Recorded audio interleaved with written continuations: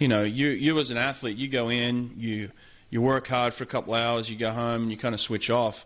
Coaches never get to switch off. They're always thinking, they're always feeling, they're always preparing, the next workout, and they've got multiple athletes to think about.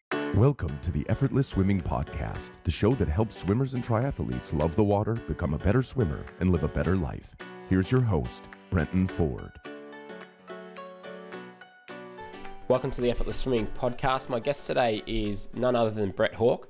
Brett is a former Australian swimmer, two-time Olympian, and Commonwealth Games medalist. And Brett has competed at the elite level. He's also coached at the elite level, and he had a number of athletes who did very well at the recent Olympics, with one of his swimmers, Bruno Fratus, getting a bronze medal in the 50 freestyle at 32 years of age, and that's his first individual medal.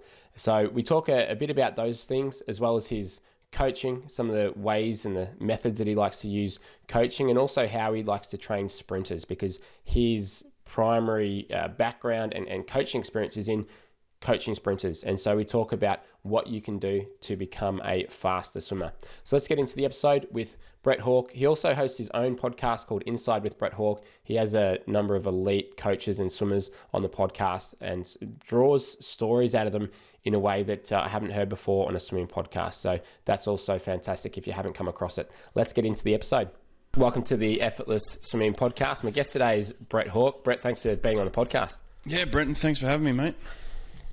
You've been very busy the last 10 days or so, live streaming all of the footage from the Olympics. So watched every race. Is there anything that stood out to you in terms of, you know a lot of the athletes there. You've probably spoken to a lot of them. What stood out to you? Was there any significant races for you? Yeah, mate. I mean, there was a lot of great racing. I thought it was an excellent Olympics. You never know what you were going to get, kind of coming off the year of training that a lot of these athletes had, and the difficulties they faced. So in terms of how fast they'd swim, I think that was surprising. How deep it was going to be, I think that was surprising. And just the great racing. I think that's the one thing you're never going to take away from us as humans, is our ability to rise and compete. And, when you put on your country's colours and the flag and your name on your cap, I mean, you're going to have epic battles. So I think we saw a lot of that. And there was a couple of surprises. Obviously, the first night, the men's 400 free, young kid, 18-year-old from Tunisia, I think surprised the whole world with his epic swim, winning from lane 8. Have you heard much about him before that? Nothing. Didn't even know he existed, and saw him out in lane 8 and kind of made a bit of a joke of like, oh, this kid's going to win it from lane 8, and then all of a sudden he just kept going, and it was like, hang on, this thing turned from a joke to a reality real fast. So that was pretty epic to watch that. Watching Lily King get beat in the 100 breast to a young girl, Lydia Jacoby from out in Alaska. I mean, I thought that was an epic race, and to see Lily get beat, I was very shocked with that. And then look, there was great racing throughout. But my boy that I coach, I had a personal side of it there as well. Bruno Fratus in his third Olympics, swimming the 50 freestyle for the third time in the final. Finally getting on the podium, and the emotions that came out from that, it was pretty epic to watch all that and be part of that, Yeah, how was it for you just watching that happen? Because, for him, it just looked like this meant the world to him. And obviously, third time, he's 32 years of age to get his first medal then. How was it for you watching that? Mate, it feels the same. Like I feel what he feels. We're connected spiritually in that moment. You try and give them everything you can, but you can't swim the race for them. And so you just have to sit back and watch it unfold, and just to see the outpouring of emotion for him and what it meant to him. We actually did a podcast today, and we talked about it, and I'm going to release it, and then it's something to share, because I think it's a great story, but it's kind of what we all go through. You have success and failure, but ultimately, a lot of what we do, your identity gets wrapped up in that as well. And I think for him, he was never going to be fully satisfied with his life in general if he never got on the podium. I think there was always going to be something that, he'd live with some sort of regret for the rest of his life if that didn't happen. So for him to fulfill that was pretty special. And what about for you going from a competitive swimmer, an elite swimmer, to then coaching? How did your perhaps perspective change, or what was different for you going from being a competitor to then coaching? Because I think what I found when I started coaching is you obviously see a very different side of it, and I guess you've got a broader view of things, but when you're in there and you're training, it's just single focus, and you don't really get to take a step back and get a look at the bigger picture on a lot of occasions. Yeah, I always felt like I was the one that was sacrificing the most as an athlete. You're so self-centered. You're like, I'm the one doing this. It's me, me, me, me, me. And then when you become a coach, you realize how much your coaches actually put into it and sacrifice. And, you as an athlete, you go in, you work hard for a couple hours, you go home, and you kind of switch off. Coaches never get to switch off. They're always thinking. They're always feeling. They're always preparing, the next workout.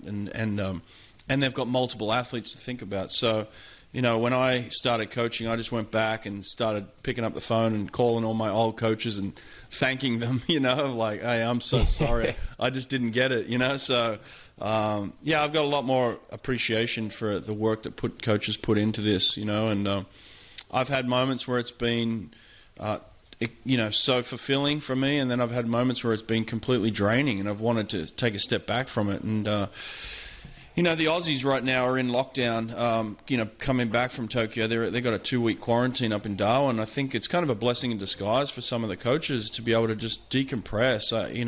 It's very emotional to go through an Olympic cycle and then also to go through what they just went through, the most successful team in Australian swimming history.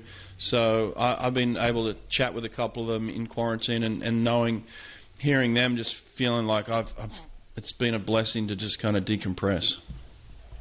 Yeah, it's I spoke to Kim Alberton, the Aussie distance swimmer, yesterday, and she was sort of saying similar thing. It's like it's really quite weird to go from the biggest moment in your life for a lot of them to then just like pretty much isolation essentially. Yeah. But that's can be quite good. How did you go as a swimmer, going from those big meets to those real highs to then coming off the back of it, like in terms of motivation, in terms of going all this fanfare to then pretty quiet? How'd you balance that? Yeah, it's tough, mate.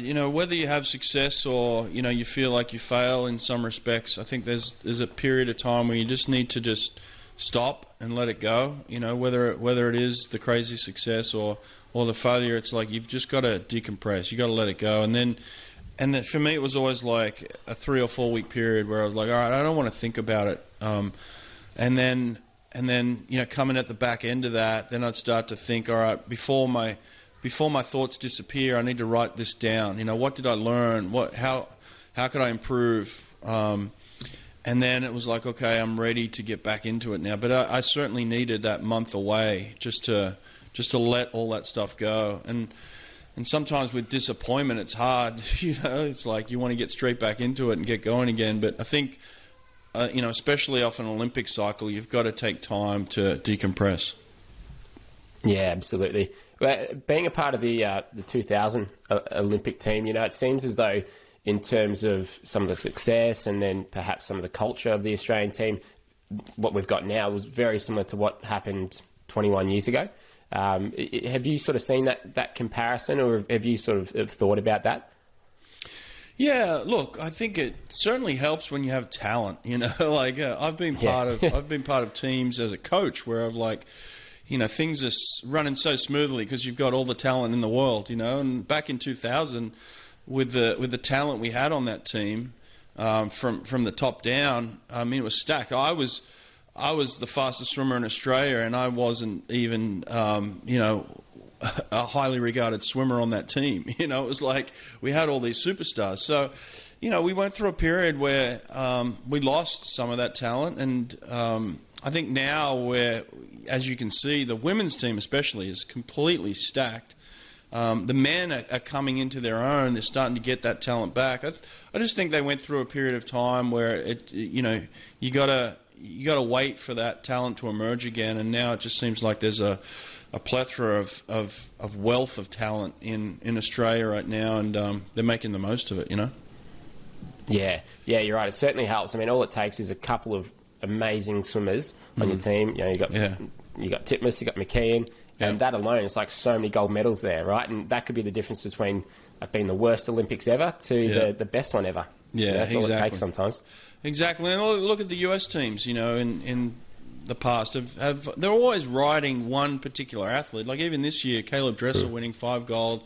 Previously it's been Michael Phelps that's been winning multiple. So, it's not the whole team that ever, at the US level, they're not all winning gold medals, but, they have a couple of athletes that have always done really well, and I think that's what Australia has done this time round too, is like, look, it wasn't like the whole team swam extraordinarily well, but certainly a good proportion of the team came away with some medals, and I think that was super cool to see. Yeah. Watching Dressel swim, like in the relays at the start, it was swimming well, but not outstanding in the relays in the beginning. I thought, okay, this would be interesting because from the 2019 World Champs, he dominated, or he was dominating.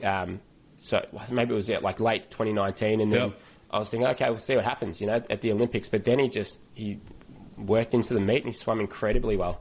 Yeah, I've been fortunate enough to know Caleb, since he was in high school. I actually recruited him to try and come and swim for me. I went to his house and had dinner with his parents a couple of times and basically begged him to come swim for me. But he ended up picking Florida. And so I've seen him from a young kid all the way to now. And I knew what he was capable of. I knew what he was potentially going to do. And, I was preparing an athlete to beat him. But, I know Caleb's talent, and once he gets going, once he does get on a roll, he's very, very difficult to stop. And I think we saw that in Tokyo. Yeah, it's just incredible. And to get that world record too in the 100 fly. I think we only saw three world records. Well, not only, but to have one of those was pretty special, especially on the second last day. Yeah, I was actually disappointed he didn't get the 100 freestyle and the 50, That's an old athlete of mine, Cesar Cielo. I coached him in 2008. He broke the world records in 2009, and so I want those world records to go. And they came close. Him and Kyle Chalmers both came real close in the 100, but I certainly felt like they're capable of getting that 100 freestyle world record. I think it was a tense, action-packed 100, but at some point soon, when they get a chance, I think both those guys will knock that off.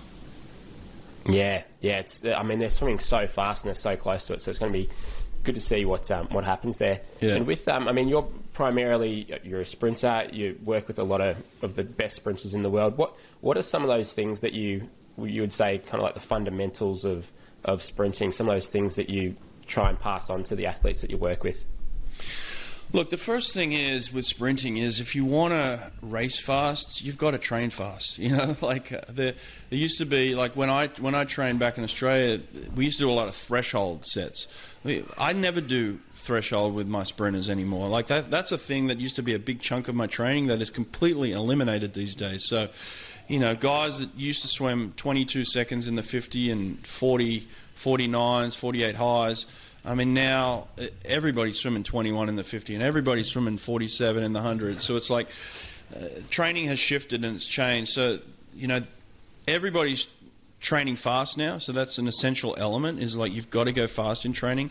Recovery is a huge part of sprinting. It's the same thing. If you want to build muscle, you've got to recover.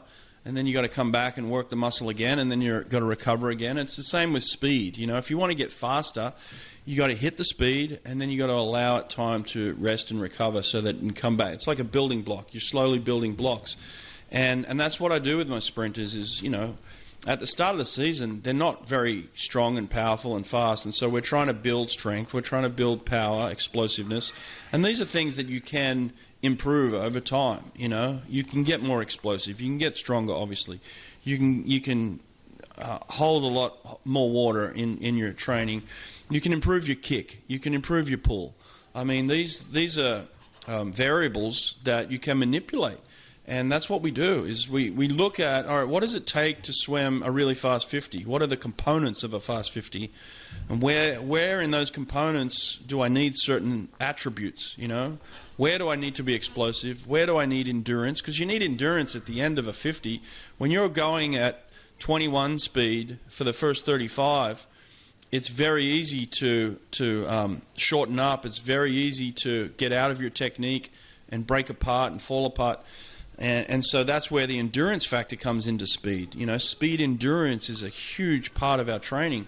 And so we look at all these elements and we kind of build. It's like building a race car. We build the perfect race car, and hopefully at the end it's got the most horsepower. It's got the, it's got the best frame, and it can hold itself together. So, ultimately we're always trying to get faster. We never get to a point where we think, all right, that's the top end of our speed. We're always like, all right, how can we get faster? And so that's why for me it's like I'm looking at those world records and I'm thinking, I want to go beyond that. I know where I know where we've been, but I want to go here. And so it's like, how do we get there? So part of it is exploratory, like we're still exploring.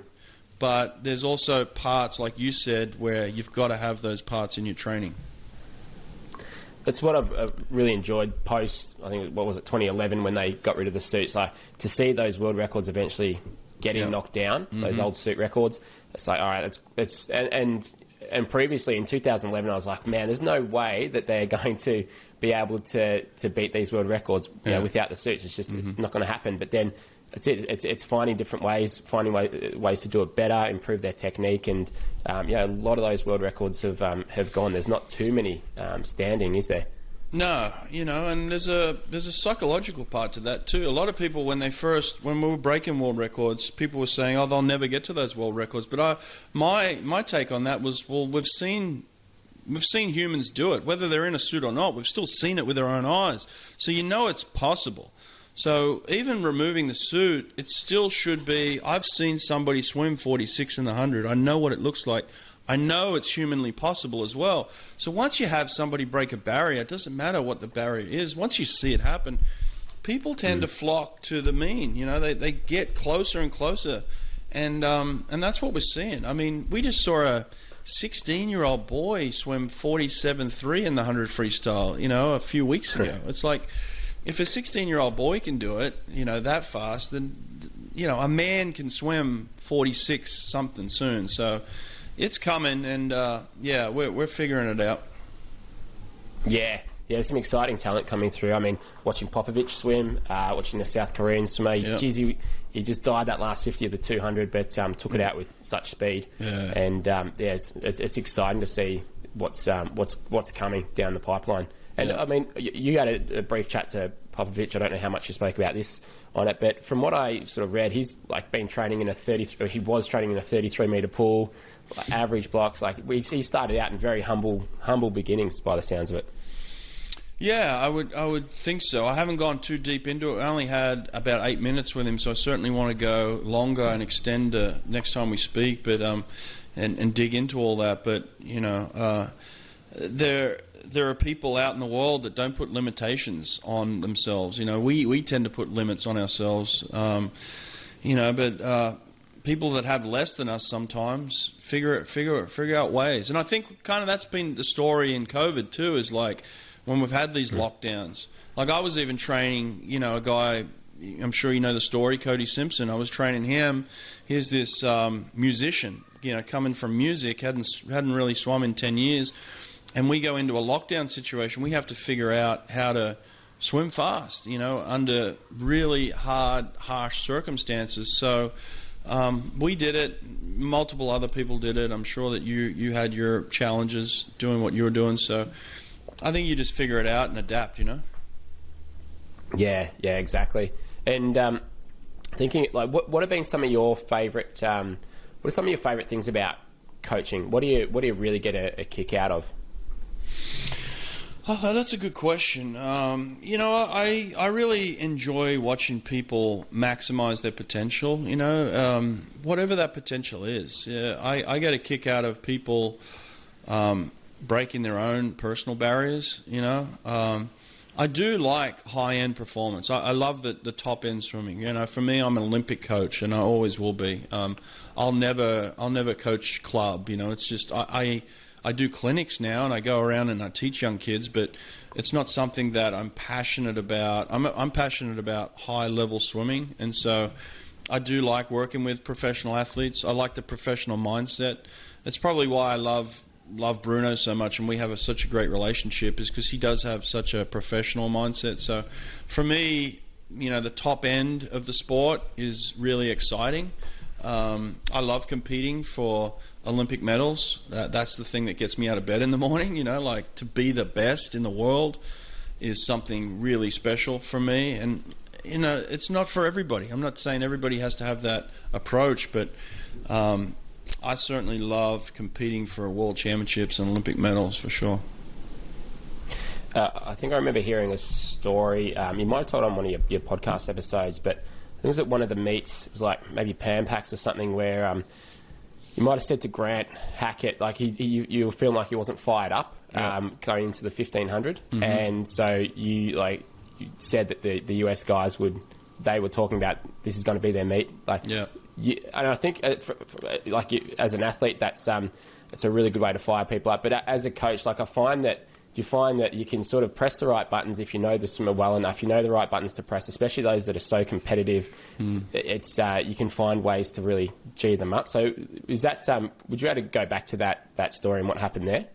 Yeah, listen, mate. The psychology of the sport to me is huge, and even Bruno. When I was talking to Bruno today about him in the ready room at the Olympics, he could tell who he was going to beat and who was going to be tough. Like you know who you've got a mental edge over, and other ones that are like, okay, this guy's switched on. But in terms of the Grant Hackett story, it was just like, we have a very close relationship. We were roommates on occasion on the Australian team, so I had seen him and the way that he had approached his racing, and he was just very fatigued at the end of a long couple of weeks of racing. And we're at the Pan Packs. He was racing the Americans. He hadn't been beaten in something like 6 years at the time, and so I knew I was seeing something that was a little bit unusual in him, like fatigue and a different type of mindset where he was kind of being a little bit negative. And so you just use your coaching skills, at that point. And this was when I was a swimmer on the team, so I was already starting to coach back then. So, and I think that's what I love about coaching, is the psychology, the mental side of it.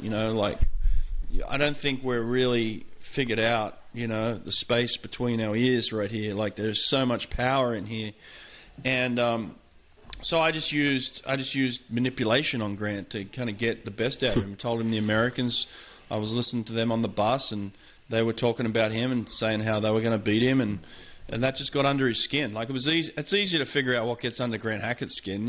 Just talk about Americans and being beat, and that's the end of it. It's like, so yeah, I think that's what you do with your athletes, is you try and find what really motivates them, what really is going to get them fired up, because you want athletes to feel like they're invincible. Like, you want them to feel like they're unbeatable, and if you can pull that out of them, then you're going to get some extraordinary performances. And Grant ended up, winning that race by half a pool length and swimming the second fastest time he'd ever swum. Whereas minutes earlier he's completely exhausted on the massage table and out of it. So yeah, it's pretty extraordinary what we can get out of ourselves when we really start to use the power of our brain. Yeah, that's it. Has there been any stories from chatting to some of the swimmers or coaches that you've had on your podcast that you didn't know, and you're like, oh, that's such an amazing, such an interesting story that you've never heard before? Oh, mate, you put me on the spot now. There's so many of them. And I think that's the thing that I love about talking to all the different athletes, is like, everybody's got a story, and I'm kind of excited to talk to some of the people that just went through Tokyo, and like get some of their stories. And because I'm just a fan, like it was the first time I hadn't been to the Olympics in 5 Olympics. So I'd been to 5 in a row, so this was going to be number 6 for me, and I opted not to go. I wanted to be kind of a spectator and look at it from the other side on this one. So yeah, I just sat back as a fan and watching. I'd love to speak to Ariane Titmus and try and get in her head in terms of racing a girl or a woman like Katie Ledecky, who's virtually unbeatable, and racing her at the Olympic Games and then beating her at that stage. Like, to me, like, that's an incredible story. I want to get to the bottom of that one, So I've been fortunate to talk to a number of people on my podcast, and everybody's got their own little unique story about how they got to where they were, kind of thing. So I wish I could remember something very specific, But like, I talked to Emma McKeon 10 months ago. Man, at that stage, 10 months ago, Emma McKeon had never won an individual Olympic gold medal. She'd won relay medals before. She'd won individual medals at the Olympics, but she'd never won an Olympic gold. And I think this time she came away with, something like, maybe 3 individual gold, I believe. And she certainly won a couple of relays as well. So, to see someone like that who 10 months ago had never won an individual gold, now she's won it. It's nice to go back and compare. It'll be interesting to hear what she said back then to now. So, I love the stories. I think that's a great story, isn't it? Like, to someone who's been in the sport for a long time, and then to become the best in the world in that later stage in her career, where she was up there, but she was never a standout or anything like that. But she just fired from trials onwards. She just looked like she had so much speed. And was there anything that's like, in terms of her training, from what I heard, she had reduced it to like 5 or 6 swim sessions a week and had upped her gym. Have you heard anything along those lines of what she'd been doing? And I guess you're going to talk to Bowley after this, so he'll probably talk about that. I'm going to talk to Bowley in about an hour from now, so I'm going to get to the bottom of it for sure. But she did say that she had worked on her strength. She's getting stronger, and I think that's a hallmark of a great champion is figuring out, where are my weaknesses. Like, where am I?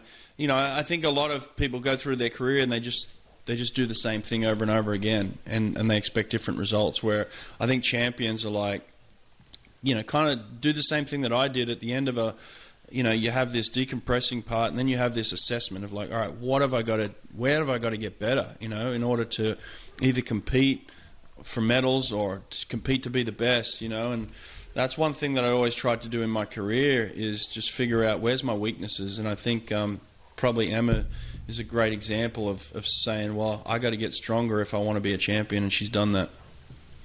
Yeah. And just going back to when you first started coaching, like, you've sort of coached under, or like Richard Quick, Dave Marsh, like you've sort of been there with some of the best coaches in the world. What kind of when you first started coaching, what sort of coach did you feel like you were going to be? Like, what kind of style? And then did that change at all with those who you coached under, or those that you worked with? Yeah, it's a good question. I never really intended to be a coach. I kind of fell into it under David Marsh. He kind of pulled me into it, and then I just realized pretty early on that I had a talent for it. Honestly, I think one of the things that I wanted to do is I wanted my athletes to know that they had a partner, that I was with them in their performance. It wasn't just like me preparing them and then me standing on the sideline. I didn't want that separation. I wanted it to be like, hey, we're partners here. I watch a lot of UFC now, and I see the fighters coming into the ring, and their coaches are right there with them, and they stand right up against the cage, and they're shouting out details to the fighters as they're fighting. That's the kind of coach I want to be, like, I want to be that person that walks to the cage with the swimmer, and for them to know that, hey, when you get punched, I get punched. When you throw a punch, I throw a punch. It's like, I want that personal connection, and that's the type of coach that I've tried to be, and I feel like I'm pretty successful at that. It certainly has helped that I came from a very high-end type background where I was an Olympic swimmer myself. So, like, I think trust was easy to build, because they They're like, oh yeah, you get it. You understand what I'm going through. So, but I'm very big on the psychology too. So for me, I mean, a workout is a workout. It's how you apply the workout. It's how you perform in the workout. And those things require both a physical and a mental approach to training that then translates into racing. So like, you know, if I'm energized before practice and during practice, then my athletes are going to be energized. When they walk in and they sense my energy, then they can feed off that energy. When they see me running up and down the pool deck next to them as they're swimming, they're going to feed off that. It's very much kind of like a Dean Boxall approach. I can see a lot of similarities with him and myself in the way that he invests in his athletes, you know, is you pour everything into it and you're there with them and they've got a partner. I remember hearing Bill Sweetenham say something along the lines of, as a swim coach, you go in full to the brim with energy and you leave completely wiped, and then your swimmers come in low energy and they leave completely pumped up. It's and you really feel that after like a really good session. Like you, as a coach, you're exhausted, but the swimmers are on a high and they feel like they've really got a lot from it. Yeah. And I took a lot from that. Whereas I think particularly at the start when I started coaching, it's like I'd sometimes feel like I would just put too much into it, where I'd like, you know, just be too wiped at the end of a session in a way. It's like, all right, got to get back up for another one. Yeah, for sure. I mean, there are multiple times where I'd come home and I'd just be exhausted, you know, and my wife at the time would be like, what's wrong with you? I'm like, really? Like, do you understand what I just did out there? It's like, I just poured every ounce of energy I had into that, you know, and that can be tough, you know, in terms of coaching. That's what gave me an appreciation for the coaches that I had. I never fully realized that they'd go home just wiped out, you know, so, it's a tough profession. I remember, like, my dad was my coach for the majority of when I was swimming, and as a teenager, you've got everything provided for you. You don't need to drive, you don't need to feed yourself. It's like everything's done for you. And so I remember, like, my dad, he was working full time. He was coaching 7 or 8 sessions a week, and you know would sometimes get a little bit frustrated, you know, as a coach, you know. And at the time, I was like, just chill out, you know. I think it's easy, you know. I don't know. I can't see why you might be a little bit frustrated with things. But then, as a coach or as a parent, you've got all these responsibilities. It's like it takes a lot to just keep you cool sometimes. Yeah, for sure.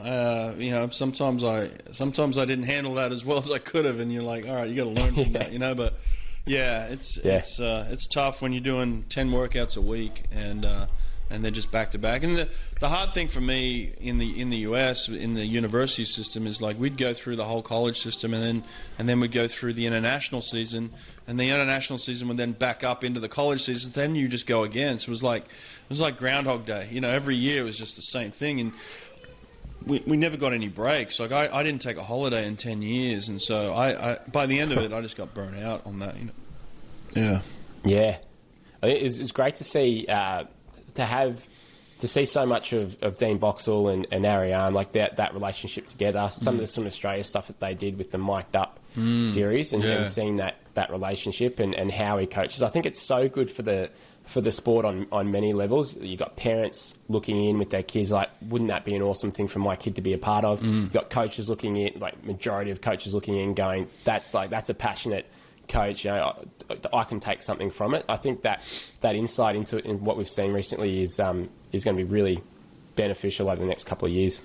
Yeah, for sure. You know, I think it's been good. You know, we all saw the way he reacted after the win, and it kind of went viral, you know. But like when you back it up with all the other stuff that he's done with the mic'd up stuff, like you said, when you take the time to watch and listen, I mean, that's a guy, that's a coach, and that's a relationship that they're invested in each other's performance, you know, like, you know, Dean is just in that performance. And so a lot of emotions flood out when you're that emotionally invested into it, you know. So, a lot of respect for what they did.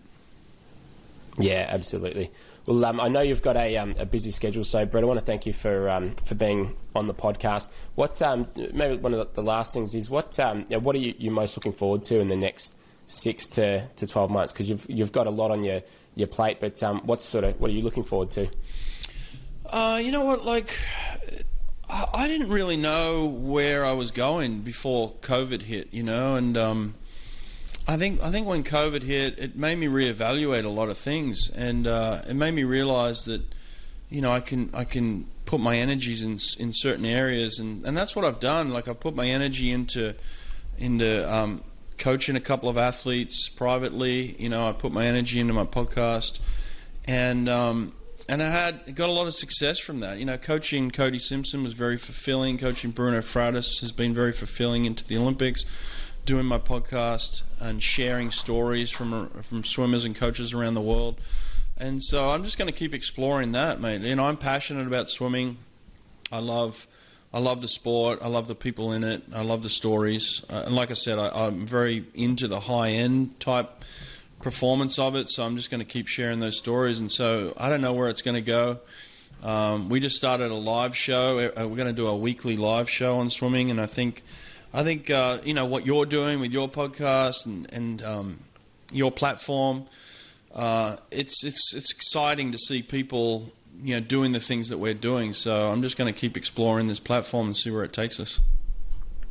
Yeah, well, I think you're doing an amazing thing for the swimming community as a whole. I was speaking to my dad last week, and he said, we were talking about the Australian swim team and what Lee Nugent went through in 2012, and then to see the success of the team now. And he was saying it'd be amazing to just sit down with Lee and just listen to his stories and see what he's seen and gone through. And I feel it's very much like what you're doing with your podcast, is you're drawing these stories out of people that we wouldn't otherwise hear. Mm-hmm. And I think that's one of the reasons why I think your podcast has blown up over the last 12, 18 months with the guests you've had. I think the way that you interview and you draw those questions out of people, it's amazing to hear them. So as a swimmer and a swim fan, it's like I love what you're doing. So thanks for doing the podcast. It's Inside with Brett Hawke.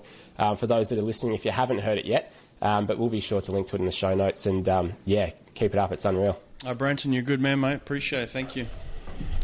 Thanks for listening to the Effortless Swimming Podcast. If you'd like us to help you become a faster, more efficient swimmer, go to www.effortlessswimming.com.